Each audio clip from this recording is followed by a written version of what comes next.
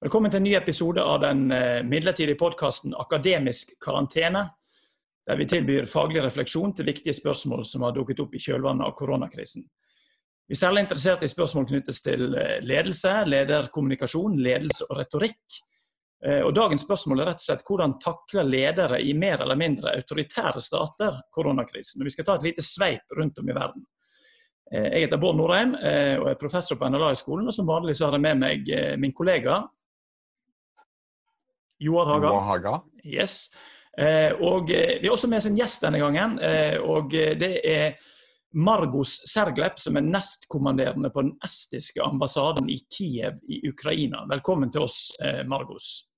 Vi skal få høre litt mer fra deg om en liten stund, men aller først, i Estland på 1. april, så hadde da den største avisen i Estland, Postimees, som sin 1. aprilsnad. De hadde da følgende melding at den eneveldige presidenten i Turkmenistan, Bermuhamedov, han skal ha lagt ned forbud mot ordet koronavirus som et forsøk på da å håndtere denne krisen. Det skulle ikke lov å bruke ordet i media, det skulle være forsvunnet fra statlige helsebrosjyrer og helseinformasjonsmateriell, og de som bærer masker eller snakker om viruset kan bli arrestert. Og dette er jo selvfølgelig en måte å finne på noe morsomt på 1. april, men det er også interessant at en sånn type aprilsnarr som dukker opp i disse tider. Og altså, hva utfordringer er det ledere i for så vidt ulike land står overfor når denne krisen rammer? Altså der behovet for å vise kontroll, formidle trygghet, oppstår. Hva tenker dere om det? Altså, hvordan ser det ut i Ukraina der du jobber, Margus? Hva har en formidlet der? Hva har vært fokus for president Zelenskyj og de andre? Så først takk for at jeg kan være med på programmet. Her i Ukraina så er det meget i sentrumet som bekymrer folk helsevesenet om helsevesenet kan takle krisen. Og det andre, hvor lenge skal krisen vare, og om økonomien kan bære ut denne byrden som kommer med krisen. Nettopp. Så det er fokuset, så frykten for at økonomien kan kollapse, eller at helsevesenet kan kollapse. Og det er jo for så vidt tilsvarende som det vi har sett i Norge. Hvis vi kikker til Ukrainas naboland, så har det vært et særlig fokus på Hviterussland, fordi i hvert fall for de fotballinteresserte i Europa, så var jo da den hviterussiske fotballigaen har fortsatt å spille, selv etter at andre ligaer har sluttet, og de har fått aldri har så mange bettingselskaper vært interessert i den hviterussiske fotballigaen, og TV-avtaler og hva det nå er.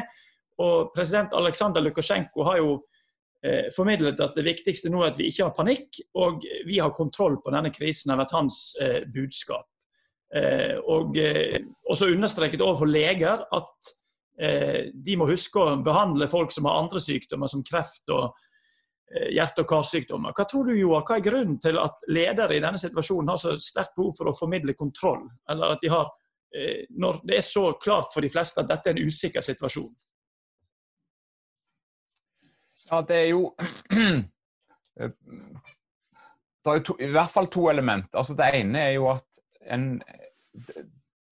i en ansvarlig respons, så må en jo gjerne ta grep som medfører en unntakstilstand. Det ligger også i de konstitusjonelle spillereglene, altså i den parlamentariske, eller i samfunnskontrakten som alle samfunn med et visst islett av demokrati har, nemlig at selve makten kan, altså en kan sette viktige prosedyrer ut av spill når det oppstår en nødsituasjon. Og det gjør alle ansvarlige folk, altså tenke over det, må vi nå ty til ekstraordinære tiltak. Men den andre delen er jo at vi har jo en erfaring med at makt og maktviljen er stor, sånn at folk som har makt vil stort sett alltid søke å få mer makt. Altså det er liksom noe som vi tenker følger med det å ha makt, rett og slett. Og derfor så har han jo dette systemet der de ulike statsmaktene skal holde hverandre i ørene da, sånn at ingen på en måte dominere det hele.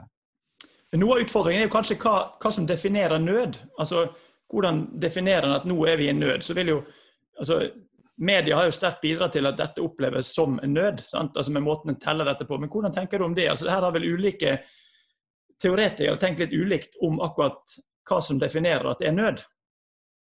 Jo. Ja, i Norge så vi jo i tradisjonen etter Jo Sandenes og hans tenkning om hva som statsforfatningens grunnlag.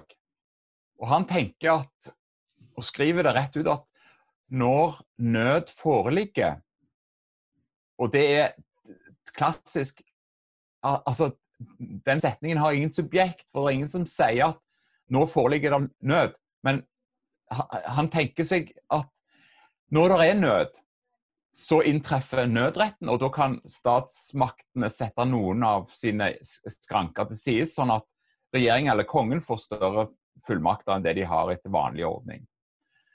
Men altså det som jo skjer i en krisesituasjon at noen må sette ordningen til side, og da slår makten inn. Og da det spørsmål hvor lenge skal dette vare, under hva slags betingelser, hva slags type unntak skal en gjøre fra vanlig ordning.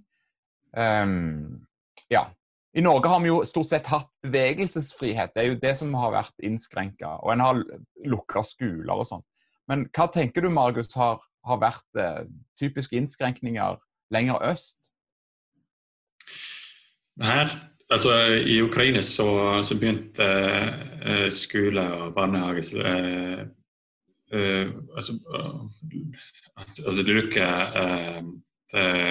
barnehager og skoler helt i begynnelsen av krisen for å kjøpe sentre og så videre.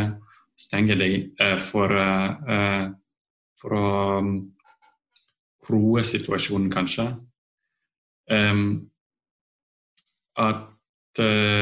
Og det som vi ser her i landet og i flere andre land at disse de kommer etter hvert så gradvis med ulike steg så fører til at det mindre og mindre frihet. Og det som at vi gradvis går mot en mindre fritt samfunn når det gjelder bare frihet å gå på gaten eller å drive med idrett i park eller gå til lekeplassen, så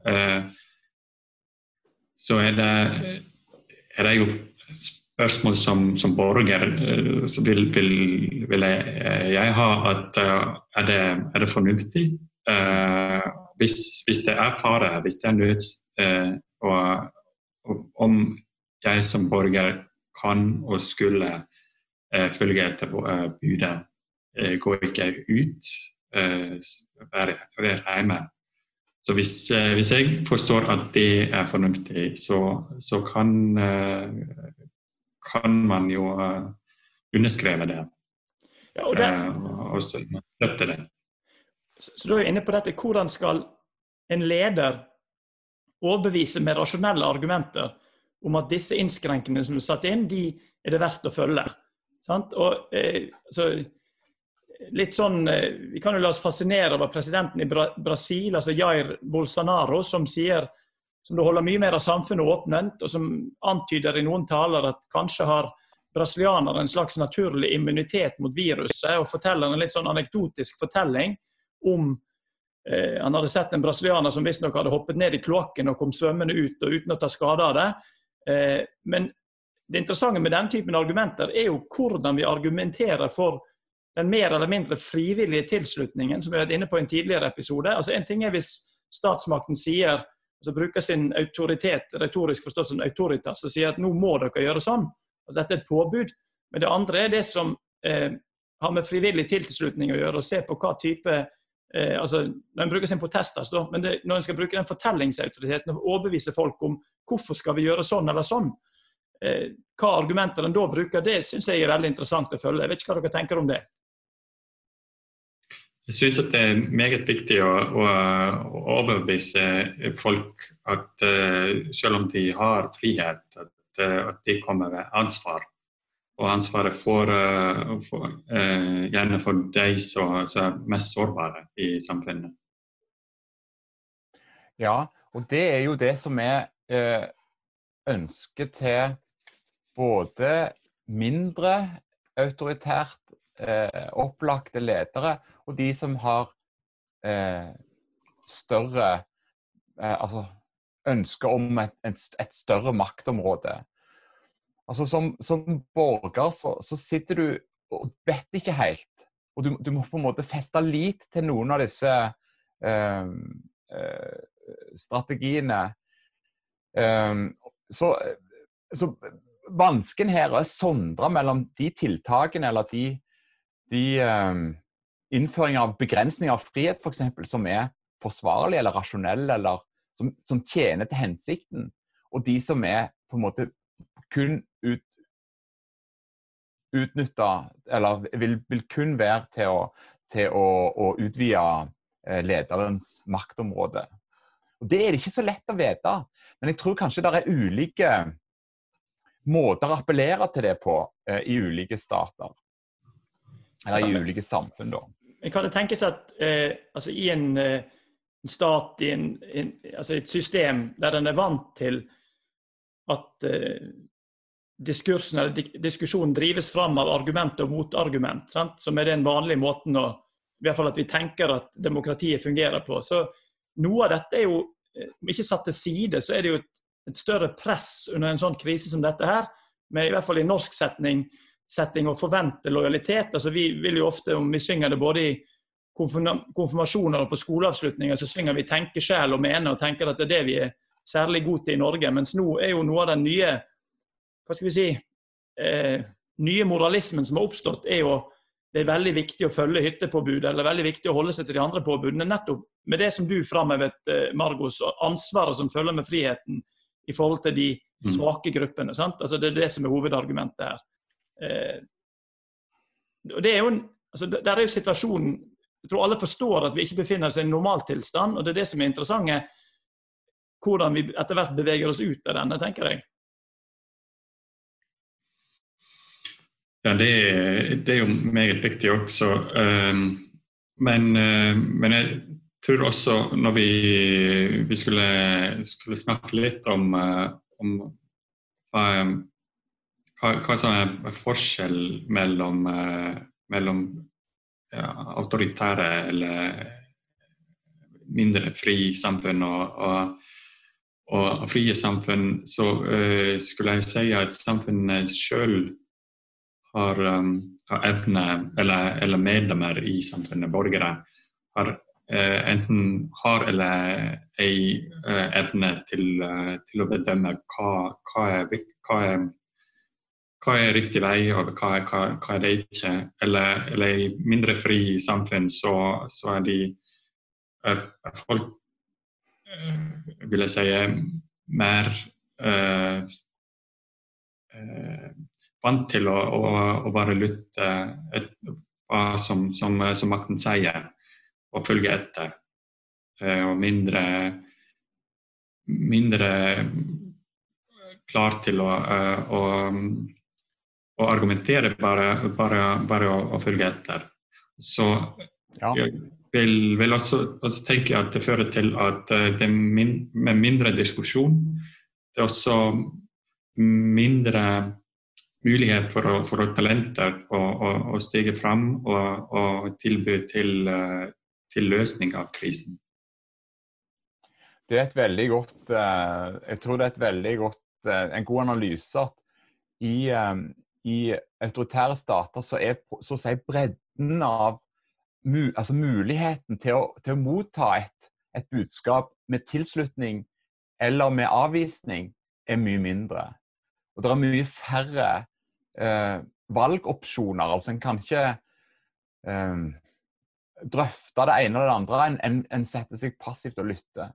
Det tror jeg rett. Men samtidig så det sånn at til og med i Norge, der vi skrytter på oss av å være veldig frie, så det sånn at vi kan riktig nok drøfte om det rett eller galt av regjeringen å jage hjem alle hytteturister.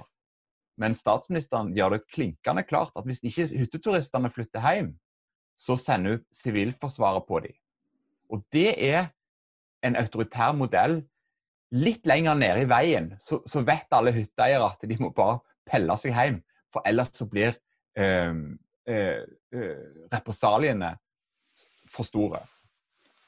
Men interessant i så Norge... Det et islett av autoritære trekk i denne situasjonen, uansett hvordan en snur og vender på det, tenker jeg. Så vi liksom i en skitten virkelighet, der det både gode grunner til å være å snakke om en unntakstilstand, og faktisk ha en unntakstilstand. Samtidig det gode grunner til å være kritisk til hvor langt skal denne unntakstilstanden strekke seg. Hvor langt inn i privatlivets eller i sivilsamfunnets frihet skal disse inngrepene gå.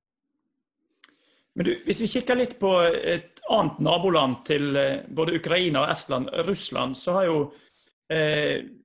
krisen også der etter hvert fått plass i medier, og jeg har fått med meg at borgermesteren i Moskva, Sergej Sobjanin, har uttrykt at dette en alvorlig situasjon. Hva tenker du om måten det store nabolandet i øst vil nærme seg denne krisen? Hvordan tror du, og Putin, hvordan har han taklet krisen sånn som det ser ut fra der du sitter? Det riktig at borgermesteren i Moskva har vært meget bekymret om hva krisen eller koronavirusen betyr for Russland og Moskva i denne fallen. Og det jeg synes meget bra og viktig at han agerer og også får mulighet å si det ut eller prononsere. Det jeg vil tenke har noe å gjøre med hans egen maktposisjon i systemet. Mens andre lokalledere kanskje ikke har sånn et sterk posisjon, og de mindre fri å uttale sånne bekymringer. Og det kan lede til en situasjon der en kan si at det ingen koronavirus her i vår region, at det bare, jeg vet ikke... Fornekter det, ja. Fornekter hele situasjonen. Og det vil føre til at man kan ikke handle krisen og ikke ha det data eller det faktiske grunnlaget så skulle være viktig for å takle krisen i hele landet. Og det meningsmålingene som jeg har sett, det sier også at folk i Russland tror mindre at eller finner det vanskelig å tro at det så få kasus, at spredningen av viruset så lite i Russland som autoritetene vil si. Men en ting jo da kommunikasjon innad til det folket du leder. Men det jo ikke tvil om at også koronakrisen setter i spill dynamikken mellom de ulike landene, eller mellom stormaktene. Altså det har den jo fulgt i president Trumps kommunikasjon, eller beskrivelse av dette som Kina-viruset, altså dynamikken mellom USA og Kina, og dette kommer samtidig med en type oljekrise som der Russland spiller en rolle. Sant? Altså det mye som i spill nå. Sant? Altså en ting hvordan du kommuniserer med de som har valgt deg, eller det landet du styrer, men også hvordan du kommuniserer utad til andre land som du står i en relasjon til. Hvordan tenker dere, hvis en ser på lederkommunikasjon i det perspektivet, hva ser vi da? Så her, jeg vil si at det også meget viktig å se hvordan Kina og Russland kommuniserer sånne humanitære aksjoner. At de presenterer seg selv som store humanitære aktører. Og det er veldig viktig å følge etter hvilke vi skulle spille ut nå over neste veke eller noe sånt, der vi vet at krisen selv og i Russland skal skarpe seg. Ja, du tenker at de presenterer seg selv som de humanitære aktørene på verdensscenen, altså de som hjelper de andre landene som trenger dette. Er det sånn du tenker? Ja. Ja. Joar, hva tenker du om dette, altså koronakrisen som en ramme for en type forflytning mellom stormaktsledere? Jo, det er helt klart at det er et avgjørende perspektiv. Dette er jo på sett og vis en ny geopolitisk orden som nå dras opp. USA er i ferd med å trekke seg tilbake på mange vis. De økonomiske styrkeforholdene endrer seg. Og responsen på dette er jo også altså hvordan skal en forstå for eksempel Kina sin voldsomme sitt store bidrag med medisinsk utstyr, med taktisk hjelp, altså hva slags komponent er det, altså hvordan skal en forstå dette spillet her? Og jeg tror det at når det oppstår så makten i spill, og da er det om å gjøre å fylle det vakuumet som finnes der, som åpner seg. Så det tror jeg er et helt relevant perspektiv. Jeg vil ta tag i en ting som Markus sa som jeg tror er veldig viktig, og det er hvem en slipper til taler, altså til mikrofonstativet. Altså hvem er representant for hva her? Altså myndighetene har sine talerør og sine talsmenn, men hvem er det som er regnet for å være eksperter, for eksempel? Hvem har autoritet til å si noe om dette? Det tror jeg er veldig avgjørende hvordan ledere kan klare å veilede eller å treffe beslutninger som får oppslutning i folket. Det er kanskje tydeligst i Sverige, der en har en statsepidemiolog som er den som på en måte opplyser folk om virkeligheten, og så får myndigheten etterpå på en måte bare forholde seg til de opplysningene. Det skaper et helt annet handlingsrom.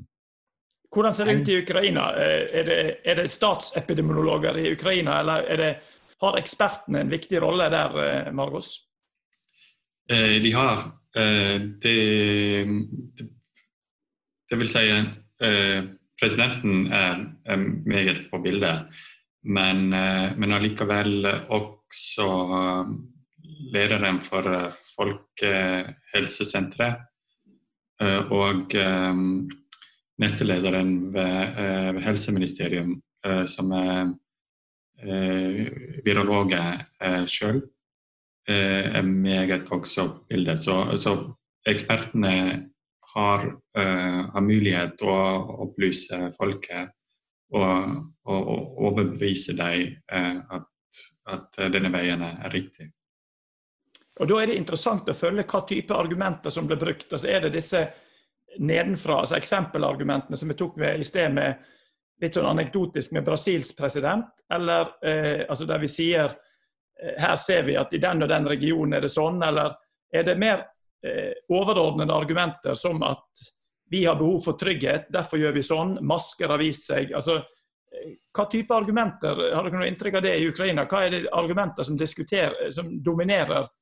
Er det eksempelargumentene eller de generelle argumentene? De helst eksempel, altså presidenten selv i en av videoene snakker om at vi alle har mor, og min mor, hun ville ikke høre at hun kan ikke gå ut og skulle være mer forsiktig og sånt. Det tok lange for å overbevise henne at det riktig å ikke gå, at alle skulle snakke med eldre naboene og slekt, at de skulle være forsiktige. Men sånn veldig personlig altså, blant annet sånne type argumenter. Yes. Helt til slutt, hvordan tenker dere at dette vil, eller hvordan tenker du, Margus, at det vil prege Ukraina et land som har gått gjennom store omveltninger de senere årene. Hvordan tror du det vil prege Ukraina og kanskje også nabolandene hvis vi ser noen måneder frem i tid eller et år frem i tid?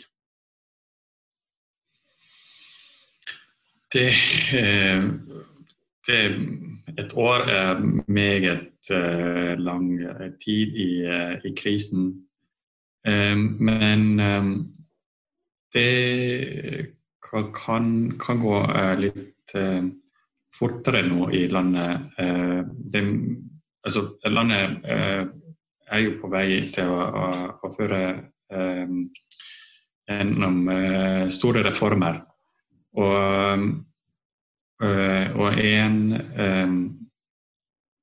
en av de største i helsevesenet, og det har presidenten også sagt, at reformen i helsevesenet ikke gått så fort så mulig og så fort så skulle ha vært, at vi skylder den nåværende situasjonen til dette. Det som at med krisen nå, folk sitter hjemme og for å kommunisere med statsmakten, det mer og mer muligheter å gjøre det online. Og mer staten beveger seg til elektroniske kanaler, og jeg tror at mer folk skal benytte dette i den tiden som kommer. Så jeg tror at det mulig å bruke krisen til å akselerere noen av de reformene som pågår i landet. Så på en vis så vil koronakrisen gjøre resten av verden mer lik Estland, som lenge har vært regnet som på en måte det digitale fyrtårnet i verden, der du kan ha e-borgerskap og der valg også blir avholdt digitalt. Tror du at det vil gå den veien? Jeg skulle håpe det vil si i Estland det veldig viktig at vi har tillit til mellom borgere og staten, og det digitale bare en vei å kommunisere med staten, og når du må sitte hjemme, så det meget bekvemt at du kan ha en sånn digital kanal for alt dette. Men tilliten det første som må være skapt. Og i Estland har vi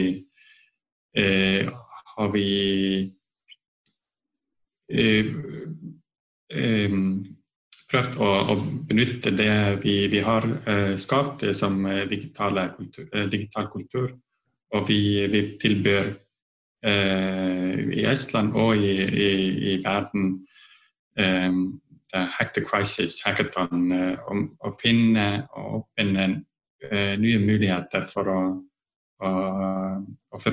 forbedre samfunnet. Ja. Så det en sånn global det ser det behovet globalt, og det takler vi alle sammen. Tusen takk, Margos. Jeg lurer på om vi skal avslutte der. Kanskje avslutte med akkurat dette fokuset på tillit, og at det en lederutfordring etter hvert som denne krisen skrider fram. Og det blir interessant å følge hvordan forskjellige typer, altså statsledere i ulike sammenhenger, prøver å både vinne tillit og beholde tillit etter hvert som krisen byr på nye utfordringer. Takk til Joar som vanlig, og takk ikke minst til deg, Margos. Veldig flott å ha deg med her. Og dette var altså nok en episode av den midlertidige podcasten Akademisk karantene.